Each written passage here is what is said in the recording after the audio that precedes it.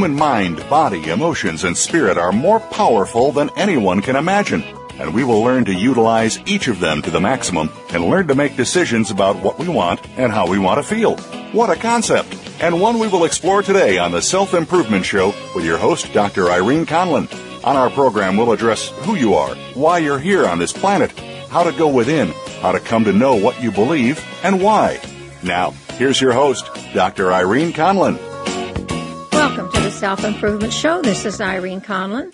Today I crossed the city line and I'm broadcasting from the studios of Voice America in Phoenix, just a stone's throw away from Scottsdale, so it's not really a big deal.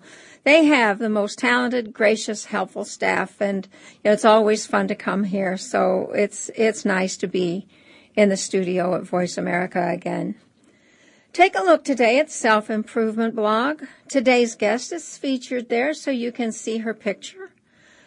We also have an article about exercise addiction, which is our topic for today, and we have a Q&A with Jamie Smart, who's an author on a virtual book tour, and today's the Self-Improvement Day to host him. His book is Clarity, Clear Mind, Better Performance, Bigger Results, and it's a good one. If you're really interested in self-improvement, I recommend that you get it. Jamie's going to be a guest on our show on April 25th, so you might want to put that on the calendar. We all need more clarity of mind. I have never met anyone who thought they didn't. Speaking of April, April is National Humor Month, and we're going to be more humorous than usual. Sometimes we're not too funny, but we try at least to be pleasant. We're going to put more humor certainly in the blog, and to kick off the month, we're going to have Steve Wilson, who is a bona fide joyologist, and it's going to be a fun kind of show. When we hear the word addiction, we generally think of alcohol or drug addiction, but there are many forms of addiction, and the addiction we're going to examine today may surprise you because we're going to talk about exercise addiction. Now, how on earth can you get addicted to exercise? Of course, that's my question. There are many people, I can't imagine being addicted to exercise, but then maybe I can get a little more inclined. In these days of ever-increasing obesity and the sedentary lifestyles that we live now, we hear more and more about the need for a healthy diet and more exercise. We see programs like The Biggest Loser, and we see what kind of incredibly strenuous exercise programs they have, and we're led to believe that that's what we're supposed to do to be healthy. Gyms are springing up everywhere. You can see one almost any place you drive. Exercise DVDs and games are proliferating, and stylish workout clothes are a huge business, pun intended. Some people seem to live for and in the gym. Has the exercise pendulum swung too wide is the question. Can too much exercise be harmful, and if so, how is it harmful? Today we have Dr. Vicki Berkus with us to answer the questions you may have about exercise addiction. Dr. Vicki Berkus is the medical director for the Eating Disorder Program at Sierra Tucson, which is a top-line treatment center. Dr. Berkus is board certified in psychiatry and neurology. She has served as medical director for a large eating disorder and substance abuse facility in Florida, was chief scientific officer for American Medical Technologies, was a professor at Oklahoma City University for 7 years, and had her own private practice for 6 years. And if you look at her picture on the blog, you'll think she must have started when she was 10. She has authored numerous articles and is the author of 10 Commitments to Mental Fitness. She is the past president of the International Association of Eating Disorders Professionals and is actively involved with the Eating Disorders Consortium, the Academy of Eating Disorders, and the National Eating Disorders Association. Pardon the pun, but isn't that a mouthful? She also is a member of the American Society of Bariatric Physicians, the American Psychiatric Association, and the American Society of Addictive Medicine. And what all of that tells me is that this woman really knows what she's talking about. It is such a pleasure for me to introduce to you, the listeners, Dr. Vicki Berkus. Dr. Berkus, welcome. Well, thank you. What a nice intro. Well, you have a lot to tell about. Well, you know, when I tell my patients, when I give a lecture, and I say, yes, I've had 18 years of college, and I ask them, what do you think I've learned after having 18 years of college? And they just look at me, and I said, I've learned how much I don't know. You know, that really is true, and yet you know a lot more about eating disorders and addictions than probably most of us, probably any of us who are listening now. You're the medical director of the eating disorder program at Sierra Tucson. Tell us a little bit about Sierra Tucson and a little bit about your program. Okay, well, I've just returned to Sierra Tucson. I've been there now about 5 months, and 10 years ago, I had been there for 8 years heading the eating disorder program. And what amazed me is coming back after 10 years, how many of my friends and coworkers were still there. So that tells me a lot about the heart of Sierra Tucson, and I think that's what it's all about. It's about the people. What kind of programs do you have there besides the eating disorder program? We have 5 different tracks. Those include a pain track, a chemical dependency track, a mood disorder track, a trauma track, and the eating disorder track. Oh, that's a nice wide field. And tell us a little bit about the eating disorder, because I know the exercise addiction program comes under that. Right. We have a program that is open to males and females, ages 18 and above. And we have people from all over the world as well as all across the country come in for treatment. And I think one of the things that makes Sierra Tucson so special is that we do have access to the other programs. And what I've noticed in the last 10 years is that the complexity of the patient coming in now to Sierra Tucson is much different and much more intense than the patient I saw 10 years ago. That's interesting. Why do you think that is?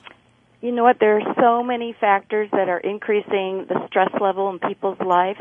I think that we get bombarded with the gotta, whether it's taking care of parents or taking care of kids or trying to perform at a job where cutbacks are happening, and we have to answer to so many people, and we feel at points that our life is not in our own control. It seems that way a lot, especially when you can't get away from people finding you. And some people simply can't turn off their cell phone. They can't stay away from email. And it's a constant bombardment all day long. So it is. That alone, that alone would make you feel that you needed some help. And then you raise the bar by adding all the social media and the competition for body image and how we're supposed to eat, how we're supposed to dress, how we're supposed to exercise, how we're supposed to, where there's so many more rules than when I was growing up, and you just went out to play and you came home to sleep. I know. Wasn't that fun? Time. I wish we could do that now. I do too. As a specialist in food and exercise addiction, let's start out with this. How do you define addiction?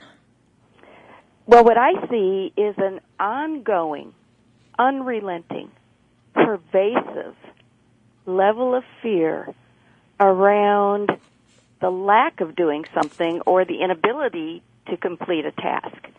So if someone is crossed over to the realm of compulsive exercise, I sort of look at what are the consequences for that level of obsession or commitment or whatever term you want to use. And what I mean by consequences is that, and I'm talking about all ages, I'm not talking about just adolescents or young adults or premenopausal or postmenopausal. I see this across the board.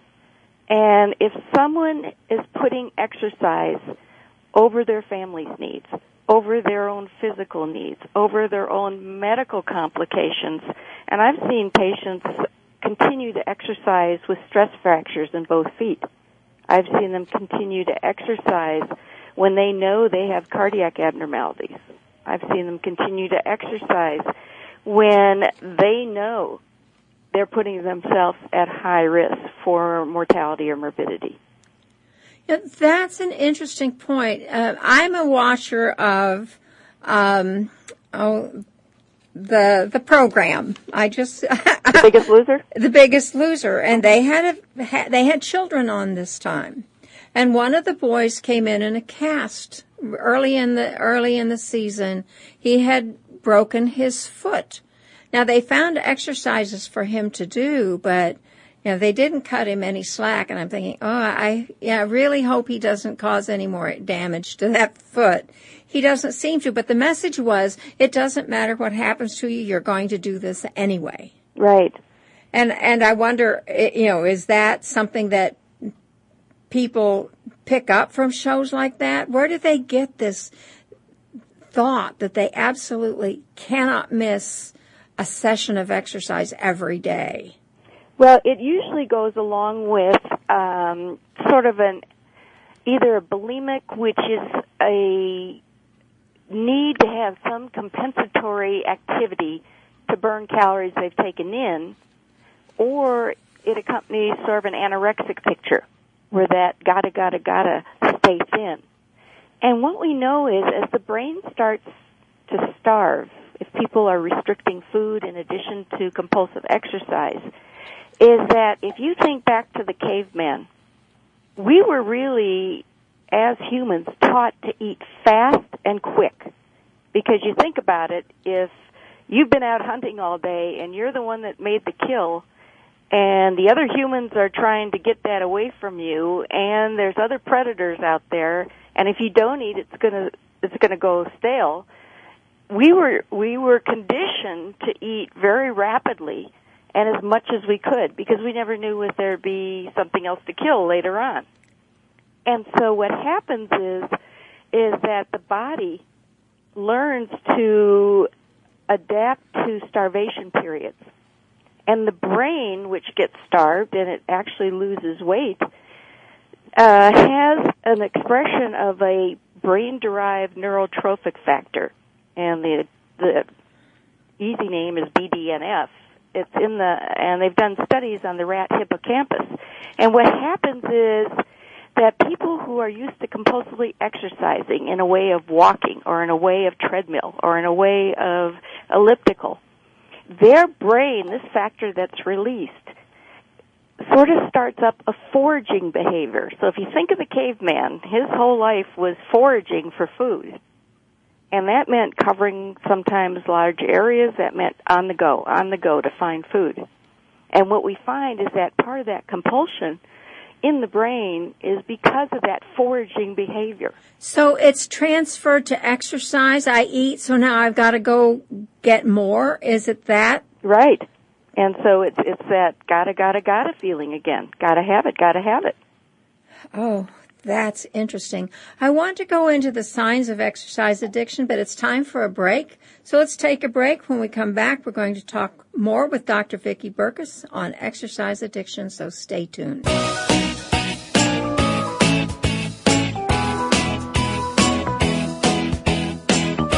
Find out what's happening on the World Talk Radio Network by keeping up with us on Twitter. You can find us at World Talk Radio.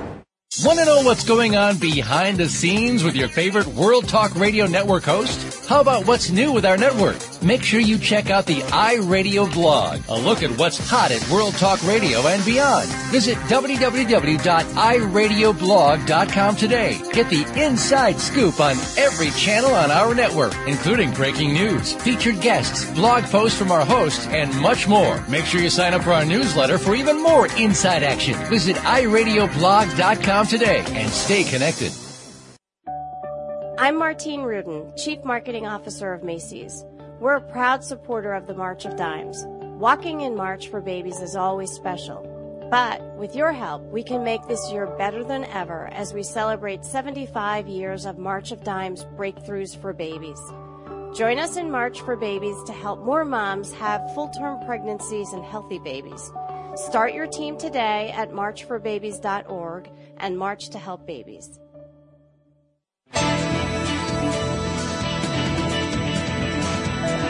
Listen. The world is talking. The World Talk Radio Variety Channel.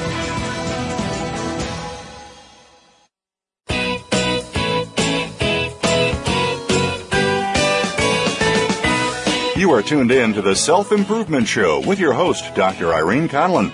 Got a question for Irene or her guests? Call into our live show at 1-866-613-1612. That's 1-866-613-1612. Connect with Irene via email. Our address is theselfimprovementblog@gmail.com. Now, let's get back to the Self-Improvement Show. Here again is Dr. Irene Conlon. Welcome back to the Self-Improvement Show. This is Irene Conlon with my guest, Dr. Vicki Berkus. We're talking about exercise addiction today. It's interesting that Dr. Berkus has pointed out that we're still kind of tied into the caveman need of going after more food when we've just finished eating, and instead of going after more food, we go to the gym to work it off. What are the signs of exercise addiction that you look for, and what leads up to it? Let's put all of that in the same bag. Okay, well, when someone comes to me at Sierra Tucson, they're full into their addictive behavior. And I'm always curious, so one of the questions I always ask someone is, when did this first start? Do you recognize something that might have kicked this off? And I would say in probably 85% of the cases, patients can tell me exactly what it was. Was it a comment someone made? Was it something that someone said when they were trying on clothes, or they tried on something, or they got on a scale, or they started out just training for a sport, and because of that vigorous schedule, it just got worse and worse and worse, and they felt they could be just a little better, just a little better, just a little better, and then they're off into their addiction. Does it sometimes start with what they call the runner's high? They get all those wonderful feel-good hormones releasing, and they like that. Does that have anything to do with it? Well, that runner's high isn't because of, I'm outside, or it's pretty out and I'm feeling good.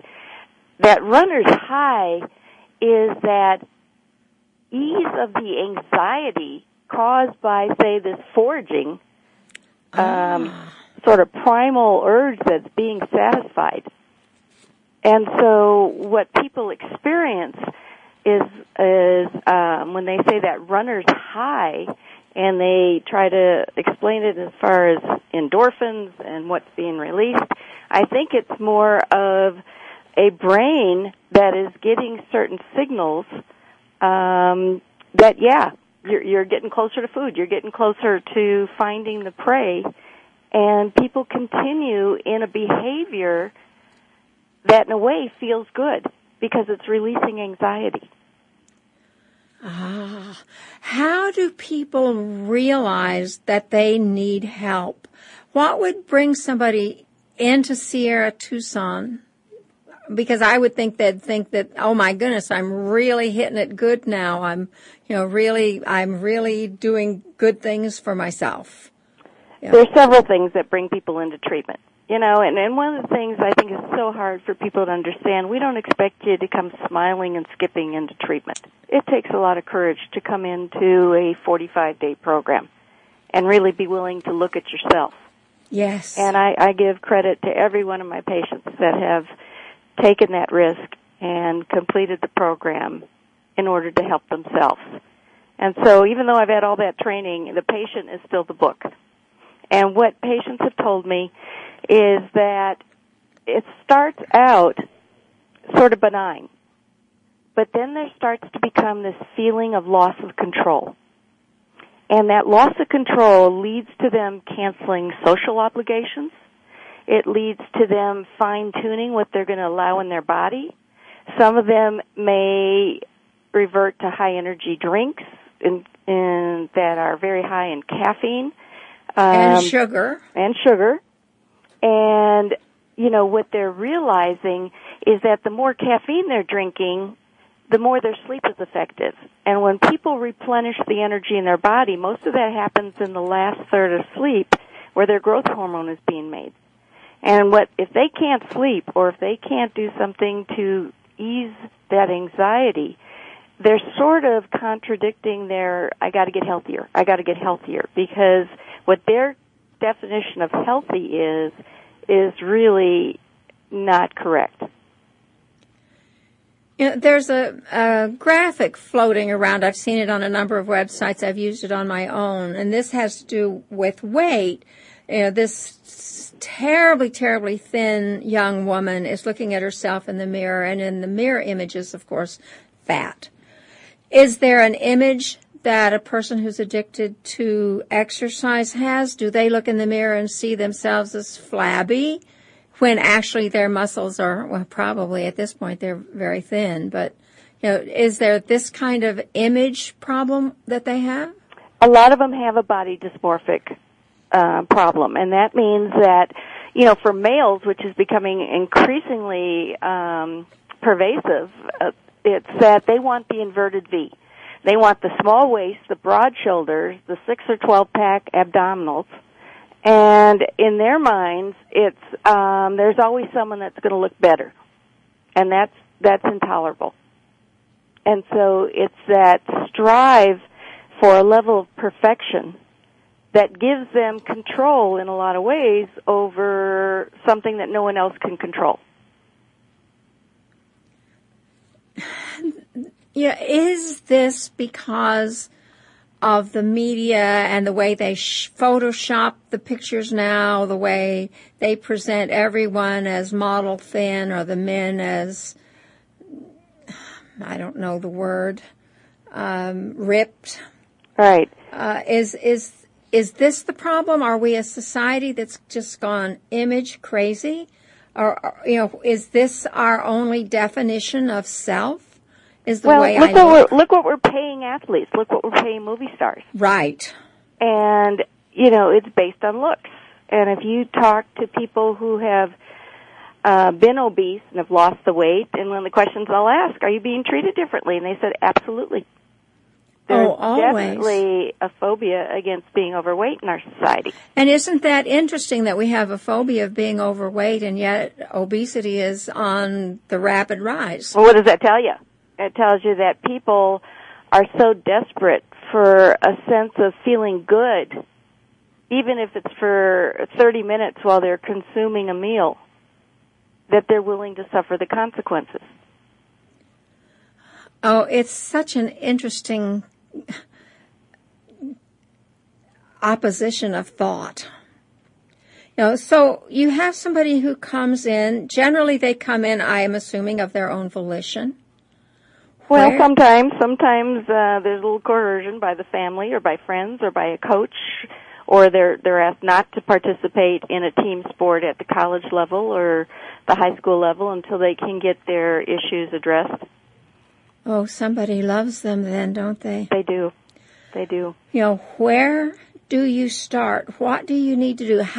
Well, I can imagine how harmful it is to the body, but, you know, what is the real harm that you see that manifests in an exercise addiction? Well, I sort of look at it, and I'm going to date myself. That's when okay. I was at Disneyland, they had ticket books. Remember? They had the e-tickets I do. To the e-tickets. And the kids only cared really about the e-tickets because at that time they only had the Matterhorn. And we'd just go back and forth, around and round and round.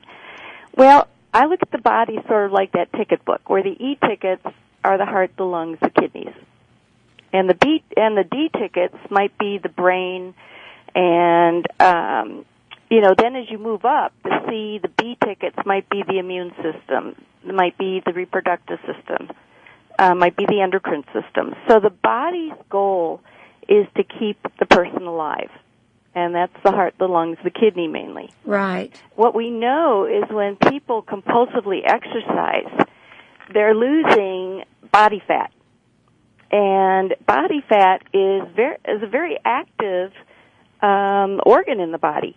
It's not just something that sits there, as most women feel it is, but it's very busy making what's called cytokines, which are our major sort of defense against inflammation. And so when people restrict or compulsively exercise and reduce their percent body fat, they're setting themselves up to be very sensitive or very open to infection. So their little scrapes and scratches don't heal, do they? No. Well, there was a ballerina years ago that got her eating disorder under control, but had and as she was refeeding slowly and getting back towards her goal range, she caught pneumonia and died because she didn't have an immune system that was functioning. Oh, so it hits your immune system because you have no fat. Right. I can imagine that you have all kinds of limited brain function. Well, your brain, obviously, if you're way below your normal body weight, and that's what we use for anorexia, it's going to be different in the DSM-5, but for right now we use a 15% below normal body weight. Your brain, they can show an MRI between a healthy brain and someone who's anorexic, and you can see actual loss of brain matter. And what? Those are pretty serious. It is, and you said, what's the first thing we need to do? We need to get calories into the body. Now, that's got to be very difficult when people are really wanting to be thin and taut and not necessarily healthy. How do you get them to take in calories? And I guess before that, the question is exercise addiction usually linked with an eating disorder? So they're either bulimic or anorexic. When it gets to the point where people can't stop exercising, they usually have several rules about what they allow themselves to eat. And they go down a road that we call orthorexia, where everything has to be pure, where everything has to be organic, where everything has to be just right.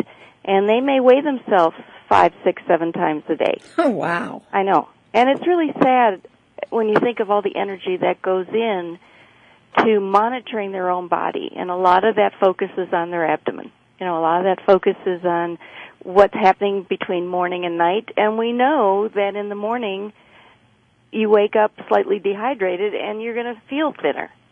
And yet during the day, it's not that you've gained that weight, it's just that fluid has come back into a lot of the areas and people feel, quote, fatter. And that's when they tend to increase their exercise. So how do you get them to eat? First of all, we serve 6 very small meals a day. And what that does is it makes it tolerable. Because if you try to do a breakfast, a lunch, and a dinner, it's too overwhelming. The other thing that can happen is that when you're exercising, the blood flow goes to your larger muscles, your legs, your arms, and the blood flow to the gut gets decreased. It's almost like that fight or flight response. Right. And so what happens is if people are minimizing the amount of food they're taking in, pretty soon their GI tract isn't working the same way. And they've done studies where people who restrict food, where they've dropped a pressure balloon into the stomach, and they've measured the pressures between people who are normal eaters and people who restrict food. And normally when we're ready, when we smell something, or it's time for lunch, or it's time for dinner, there are certain gut hormones that go to the stomach and tell it to relax in order to receive the food. And smells can produce those hormones, or cause the hormone production. But what they found with people who restrict food, their stomachs remain rigid. And so when they say to me, Dr. Berkus, I can't eat another bite, I believe them. It's painful. Interesting. On that note, it's time for us to go to break. We're going to talk more about eating disorders and exercise addiction with Dr. Vicki Berkus. So stay tuned. We'll be right back.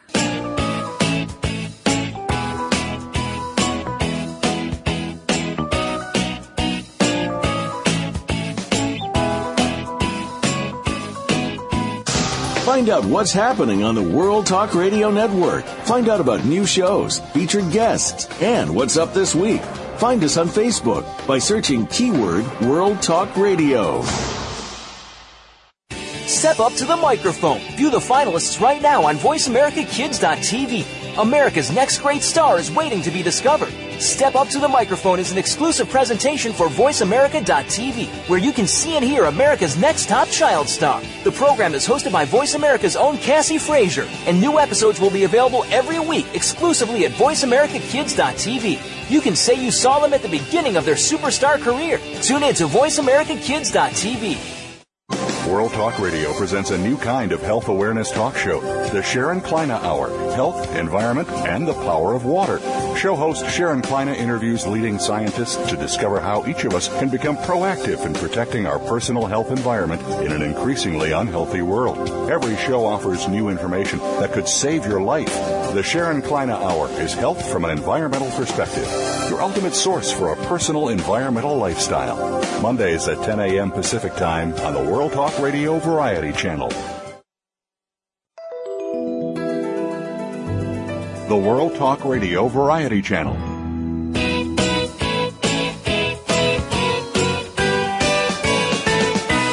You are tuned in to the Self-Improvement Show with your host, Dr. Irene Conlon. Got a question for Irene or her guests? Call into our live show at 1-866-613-1612. That's 1-866-613-1612. Connect with Irene via email. Our address is theselfimprovement@gmail.com. Now, let's get back to the Self-Improvement Show. Here again is Dr. Irene Conlon. Welcome back to the Self-Improvement Show. This is Irene Conlon. My guest today is Dr. Vicki Berkus, and we're talking about exercise addiction. Before the break, we were talking about the importance of getting nutrition into people, how you can get them to eat. What else is a part of the program to ease people out of exercise addiction? Well, the first thing is, like I said, to refeed the brain. And the brain needs glucose, and glucose is stored as glycogen in the liver. So those first 2 weeks, sometimes, if someone's been restricting and compulsively exercising, it's just a matter of refeeding so they can make good decisions. In other words, they need to be to a point of nourishment where they can then start to look at how they're making decisions. What are their priorities? How do they gain a sense of self or internal well-being without the exercise? That must be a real challenge, since they've really bound their sense of self up so much with just how they look. You're right. And for a lot of people, that new awareness that comes by going to treatment of what are my feelings? Because a lot of times the exercise just numbs the feelings. Do you introduce them to meditation at all to get more of a sense of self? We use several ancillary processes. We use biofeedback. We use EMDR. We use sensory neuro stimulation. We use massage. We use acupuncture. There's several ways of helping to ground people and to try to decrease that level of anxiety that I talked about. Do you let them exercise? Well, initially, my conversation with them is that I need to get to know them metabolically. And if I add in exercise those first 2 weeks, that just adds to the confusion. And when I talk about exercise, most people at that point aren't exercising to burn calories, because whether you walk or run a mile, you're going to burn 100 calories. Well, when you think that a pound of fat has 3,500 calories, I don't know about you, but I don't run 35 miles a day. No, I don't either. And it's not even a full pound of fat, because the body obviously is metabolizing, and so you probably have to run 50 miles to burn 1 pound of fat. And so when people hear that, it sort of is a rude awakening. But to decrease the anxiety, that's where we try to help start using these ancillary services and learning some therapeutic ways of helping them understand the sources of that anxiety and whether the tools we can teach them. Do you have any idea what the success rate is? Have you had the program long? This is a fairly new program, isn't it? Well, Sierra Tucson, we're just celebrating our 30th anniversary, so we've been around for, 20th anniversary. We've been around for quite a while. Has the exercise addiction program been there all this time? We've had the eating disorders program, which we take the exercise addiction. I think our knowledge has increased over the last 5 to 10 years because it's more appropriate to talk about it. But what we found is that if people follow, 95% of our patients at Sierra Tucson can go on to a continuing care program, because what I call our level of hospitalization is the discovery part of recovery. Then the real recovery starts when they leave. And there's always that voice in their head saying, you gotta. And if someone can change that to I want to exercise instead of I gotta exercise, that's part of the battle. Is obsession with appearance almost always at the seat of this, or have they just gradually gotten into exercise and have just, grown into actually they really are compulsive about exercise. But, is it all stemmed from appearance? Well, I think there's a genetic sort of tendency to get involved in any obsessive behavior. And I think what happens when people start to exercise and they get the positive feedback, you're looking better, you're looking good, they get to a point where that's sort of a high, and then they sort of lose the control. Now, where's the line? How much is too much exercise? When it takes control? When it takes control, and like I said, it moves into the I have to as opposed to I want to. If a person is what you would consider mentally fit, will they be able to realize the trouble they're in, or at this point are they on the line and about to go over the edge? Well, most of them are in denial, because if they did have a healthy brain at that point, they would be able to see what's happening. Like I said, there's a lot of comorbidities happening with this, whether it's a mood disorder or whether they're into other compulsive behaviors. There's usually something else going on. And so with a brain that's not nourished and a body that's pushed to the hilt in terms of no resources to draw on, people usually come in thinking I'm not that bad, and family members think, well, they're not that bad, until they start to get educated. And then they say, oh my gosh, how did I get in so much trouble? Right. You wrote a book called The 10 Commitments to Mental Fitness. I wish I'd found that book earlier. I just, found it a couple of days ago and didn't have time to get it. But you have some wonderful points. I did enough research to get the gist of it. Can you talk a little bit about what you include in the 10 Commitments? I want to call it the 10 Commandments. I know. You know what? It's just a very basic, what are the basics about getting back in touch with you? Until we set ourselves as a priority, no one else is going to, in terms of how we feel about ourselves. And a lot of people have never made themselves a priority. Right. And a lot of people don't stop and start their day with checking in with themselves. They're so busy hitting the road or going to work or taking care of the kids or getting everybody ready for their day that they don't stop and say, well, wait a minute, how am I feeling about me right now? How am I feeling about my day? And then, am I anxious? Am I sad? Am I carrying over anger? Am I carrying over fear? What do I need to do about that? Now, give us some of the other things that you have in your list of 10. Okay, well, another thing is, how do I feel about significant others in my life, and how do we interact? Another one is, how do I set my priorities? What are my spiritual focus and what's important to me. Do you deal with spiritual focus at Sierra Tucson? Yes, we do. It's a large component of our treatment. And I'm not saying that it has to do with an organized religion, but in a way, it's looking at what gives our lives purpose. Well, see, I'm really glad to hear that, because I think, it's such an important component that generally gets left out. Oh, it's huge. And people are so grateful to reconnect. And that's one thing that's special about Sierra Tucson. We are in the mountains. It's a beautiful facility. We have a kiva. We have a walking path. We have stars that are unbelievable. Because there's no Tucson's a wonderful place. It is. Yeah. And people do reconnect with their spirituality. And we have spirituality, and what else?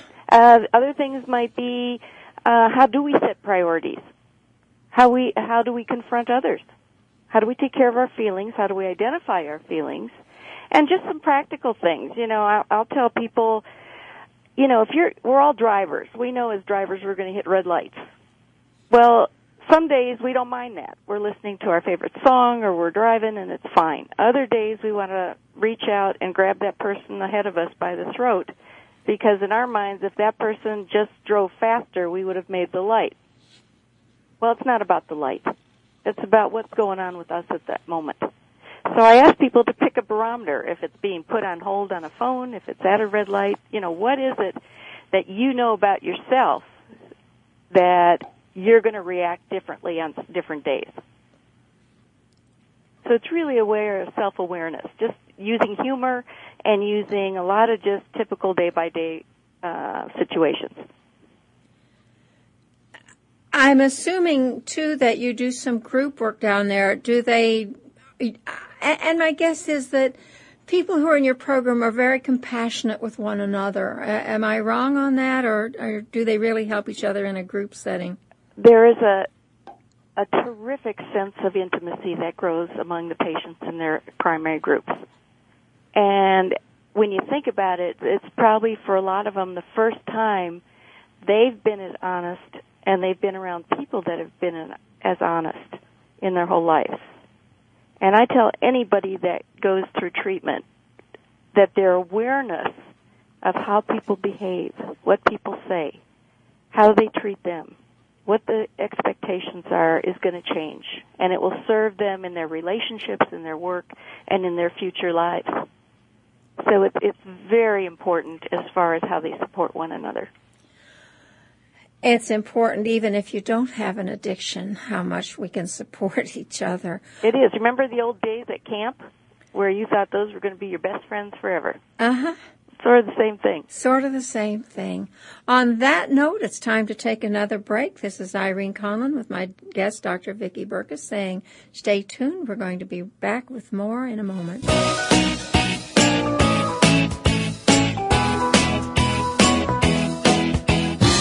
We're making it easier to listen to the World Talk Radio Network live wherever you go on iPhone, BlackBerry, or Android. Download it from the Apple iTunes App Store, BlackBerry App World, or Android Market.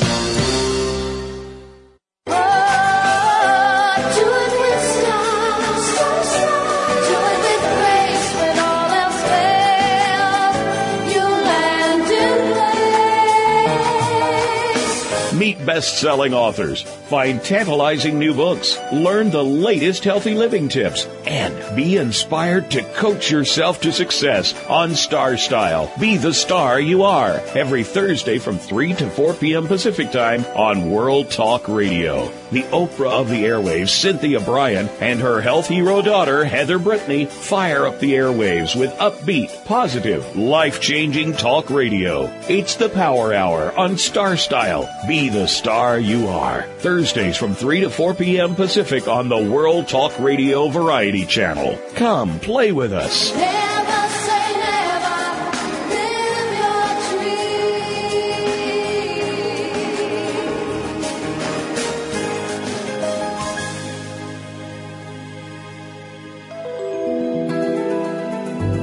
The World Talk Radio Variety Channel.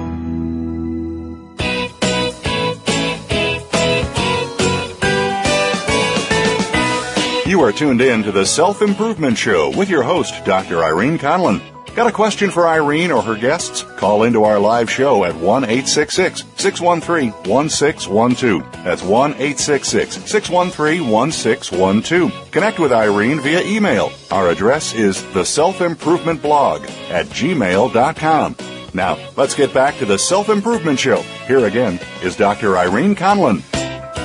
Welcome back to the Self-Improvement Show. This is Irene Conlon with my guest, Dr. Vicki Berkus.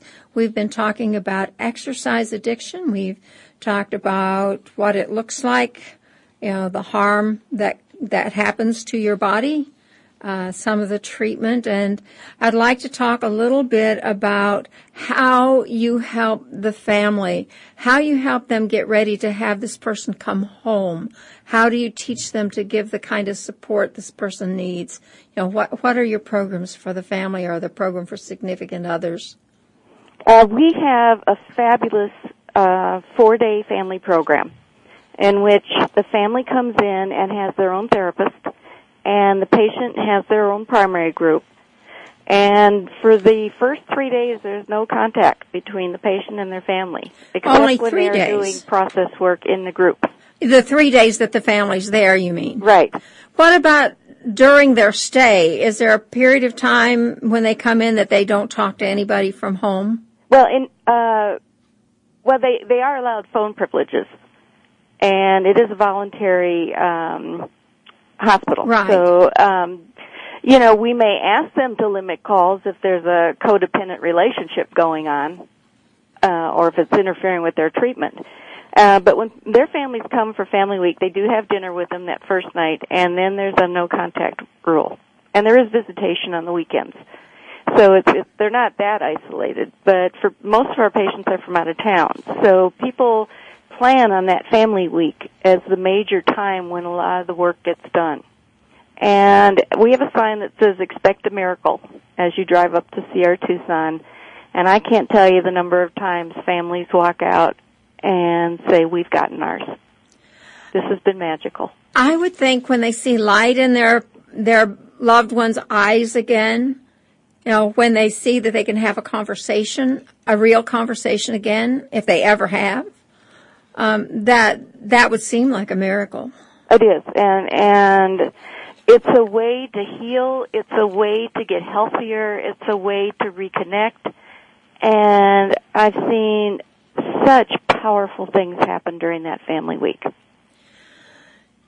Do you find that there's usually one person in the family that really helped push this person over the edge? A husband who keeps nagging about their wife's size or whatever. There can obviously be influences that help someone develop into the severity or keep them in the severity of their disease, but it's not the only reason. 20 years ago we used to blame the mom. We don't do that anymore. It's a multifactorial disease, and family needs to be educated. There's already a lot of guilt and shame around the behaviors and around the fact that they just have to be in treatment, and we don't want to add to that. What we do is we're not pointing fingers. That's not our job. Our job is to help people identify what behaviors are working and what isn't, and teach them some new ways to behave and how to get help when they leave Sierra Tucson. What are the things the family needs most to know? To get rid of the secrets. I think the family needs to understand, number one, that it's the patient's recovery, not theirs. They can't be psychiatrists, they can't be nutritionists, they can't be coach. They have to be mom or dad. And we give them some guidelines on how to do that. But it's really hard, any parent knows, it's really hard to watch someone act out in a self-defeating manner. Oh, it's the hardest thing a parent can ever have to endure. It is, and I want to say to some of the patients, I remember my mom saying, "Wait till you're a parent." Yeah. And how true that is. When something happens to your child, you'd much prefer that it happened to you. I know, and so parents come and they're afraid, and there's anger, there's fear, there's sadness, and the take-home message is it's okay to have all those feelings. We'll deal with them, and we'll teach the patient and the family how to deal with those feelings in a healthy with way. older individuals, many of them have never known how to deal with their own feelings, much less have somebody else, allow somebody else to have theirs. I know. I know. I mean, generations, you didn't talk about feelings. It We wasn't grew okay up to on see a TV psychiatrist. that everything was wonderful, and you did, housework in your high heels and that kind of That's those four-letter words. Good. I'm fine. Yes, yes. Everything's always wonderful. You didn't let anybody see how you feel. Boys don't cry. Right. And they don't know. So I would think that what you give the family is also very helpful personally to them it is. as well. And we make recommendations for their own continued growth. And what do you see then as follow-up? Follow-up occurs on a level system. I'd say being in a program like Sierra Tucson is almost like being in a womb. You're isolated from phones and computers and the bill collectors and the attorneys and when you step down from a program like ours, we ask that you go to another program that also provides more freedom but also has a great safety net in terms of support. So is that a halfway house kind of situation? No, that might be a residential facility, but not with the same level of medical care that we offer. So it's a 24/7 type of step down. And then from there, you might go to what we call an intensive outpatient program, where you live close and attend maybe during the day, whether that's 3 days a week or 5 days a week. And then you go to an intense and then you go into an outpatient program, which is your therapist and your psychiatrist, your nutritionist, or your, And so at that point, you're home. A lot of times you are, but, I've also had patients that say, Dr. Berkus, I can't go back and live at the beach, or I can't go back and live with all my athlete buddies because I'll be right back into it. So how then do they find a place that they can function?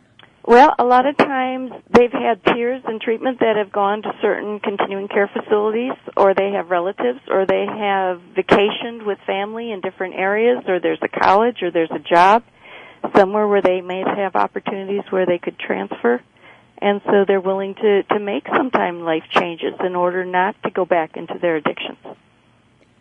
And I would think that after this, when they do find a place that they can feel more stable, the success rate is really high.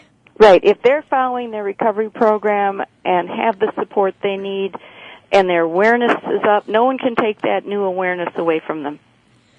So they know exactly what they need to do to continue to have success. What an amazing program. It is. It is, I agree. I'll brag. How much, if you could get the media to do one thing, to make one kind of change that would help prevent some of this obsession with body image, what would you do with them? We've come a long way. We've addressed the size of the very thin model. We've also addressed the idea of using body parts for advertisements, whether it's a leg, whether it's an arm, whether it's just the torso with no head. And to obviously look at a healthy body at all sizes and stress health rather than weight. I saw the other day on the news that some department store had bought normal size mannequins. Isn't that novel and makes sense? I thought it was interesting to be on the news. Yeah. And was delighted. We're right up against the end of the show, Dr. Berkus. What is the thought that you'd like to leave with our listeners today? I would like to say anybody that's struggling deserves help. And whether you don't know where to turn or whether how to get that help, call us at Sierra Tucson, and we'll help. Can you give them a number? 1-520-624-4000. And I know Sierra Tucson must have a website. What is that website? That's just www.sierratucson.com. Easy enough. Sierra Tucson. Remember, Tucson is in southern Arizona. Sierra Tucson, just like that.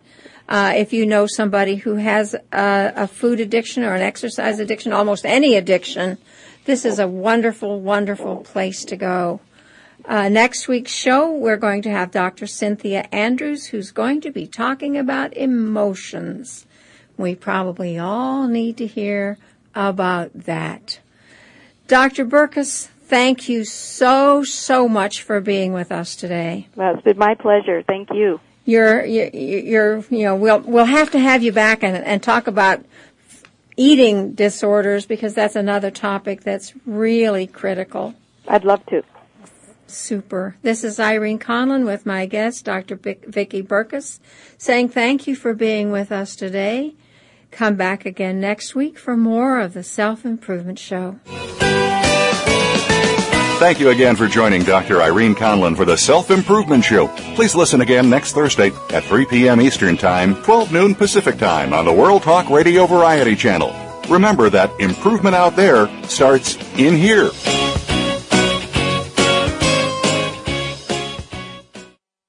Thanks again for listening to the preceding program brought to you on the World Talk Radio Network. For more information about our network and to check out additional show hosts and topics of interest, please visit worldtalkradio.com. The World Talk Radio Network, where the world comes to talk. The views and ideas expressed on the preceding program are strictly those of the hosts or guests and do not necessarily reflect the views and ideas held by the World Talk Radio Network, its staff, and management.